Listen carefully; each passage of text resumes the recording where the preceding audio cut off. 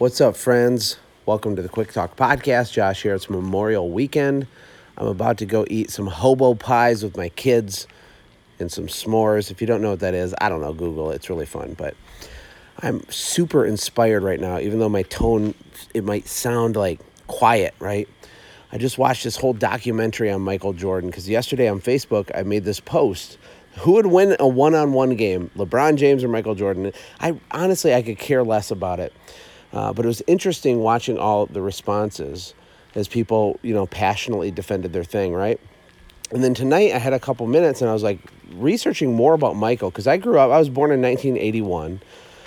And so I was like a young kid, but aware, and I watched Michael Jordan do all this crazy stuff, right? And so I'm like, what is the difference between someone like him and everybody else? And this is 100% applicable to you and your business. So what I got out of this documentary I watched for the last half hour was the mindset that he had. And, I get it because it's like a buzzword with business, like mindset, you got to have your mindset right and all this stuff, but it's absolutely true. And I heard this story. So, what's his name? Reggie Miller, okay, famous basketball player. When he was a rookie, he was playing a preseason game against Michael Jordan. And, preseason games are meaningless, right, in the NBA. And Michael was a veteran, and he was the man. He was Michael Jordan, right? So they play 4 or 5 minutes for the whole game, right? Well, Reggie goes out as a rookie, and rookies usually play the whole game. And so Reggie was scoring all these points. He scored 12 points in the first quarter. And then his coach, Reggie Miller's coach, was telling him, hey, you need to trash talk Michael. You need to get some respect. You need to establish yourself. You need to let him know that you're here. You're in the league. You're going to dominate. You're awesome, right? And Reggie Miller was the one telling this story. It was really, really funny. I saw it on YouTube, and Reggie Miller was he was kind of freaked out to do it, but he's like, all right. So he starts trash talking Michael Jordan, who's not even really trying. He's just going through the motions because it's a preseason game. Doesn't matter. Michael had 2 points. Reggie had 12 points, right? And Michael was about to go out of the game because he only plays a few minutes in the first quarter, and then that's it, right? Excuse me. Still sick.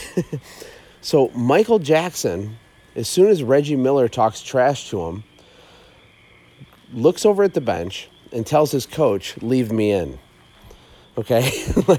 This is so epic and legendary because this game meant nothing in the grand scheme of anything, right?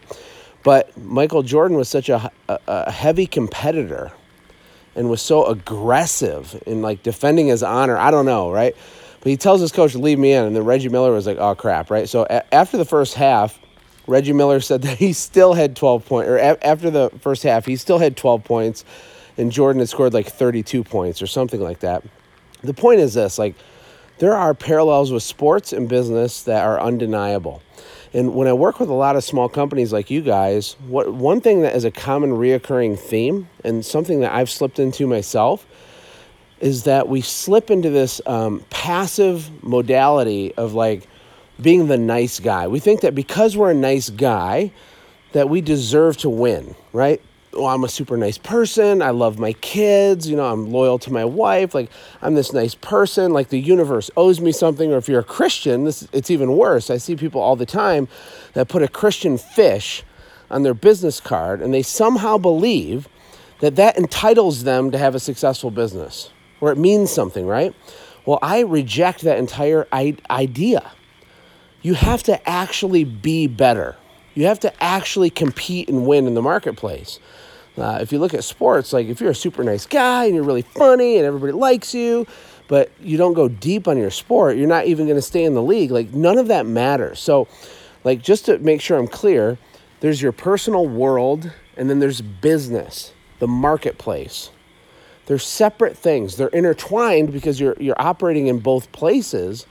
And in your normal life, who you are as a human, yes, you should be a nice person. You should do the right thing when no one is looking in both scenarios. And I'm not talking about morality, so I don't want you to misconstrue what I'm saying. But what I'm saying is you have to actually be better. You have to level up. There's no shortcut. You don't get brownie points because you're a nice person. Nobody cares. The market doesn't care. The market votes with their wallet. And when I had my cleaning company, when we were in major growth mode, I had like this killer mindset, and this might sound so cheesy, right? Like, oh, Josh, you had a killer mindset with a cleaning company. I literally did. My goal was to become a nightmare to compete with. Now, at the same time, I invited all my local competitors out to lunch. I would pay for the lunch. I wanted to know them. Like, I cared about them as a human. When it came to business, I wanted to win. There was no exceptions, no excuses. I would outperform them at every step of the game. And that's the same mentality that I had with my software company for a long time. But after we started doing, $100,000 a month, and then $200,000 a month, and $250,000 a month, and we're having like this growth, I start to slip into like this weird, like, well, I just want to be a nice guy. Like, I don't know what it is. I think like when you set a goal and you hit the goal, what happens is you get complacent or you feel bad for achieving an even bigger goal, or at least it takes a minute for you to recalibrate what that goal should be. Hopefully this rant makes sense, but in an effort to recalibrate your goal, there's this downtime. And it's a downtime where you're contemplating, like, who am I? What am I doing? What's the direction of my company? What am I capable of? How much is too much? How do I get to the next level? And during that time, you start to get passive. And so you'll slip into this like passive mode. And it's kind of like an athlete who maybe they weren't even sure they'd make it in the league. And then they do, and then they get rookie of the year. And then they're like, oh my God, like I achieved more than I thought I could in the first place. So now what? And what do I do now? And it's a tricky thing to figure out.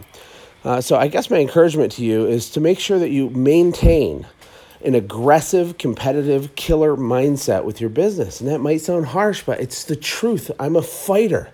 You're a fighter. You're allowed to be a nice guy. You should be a nice guy. But when it comes to dominating in your local market, when it comes to competition with a small business, you either win or you lose. You either punch people in the mouth, metaphorically, through competitive channels with your business, or you don't, or you get punched in the mouth. And people are super passive. It's not that hard to beat the people that you're competitive with locally. It's not.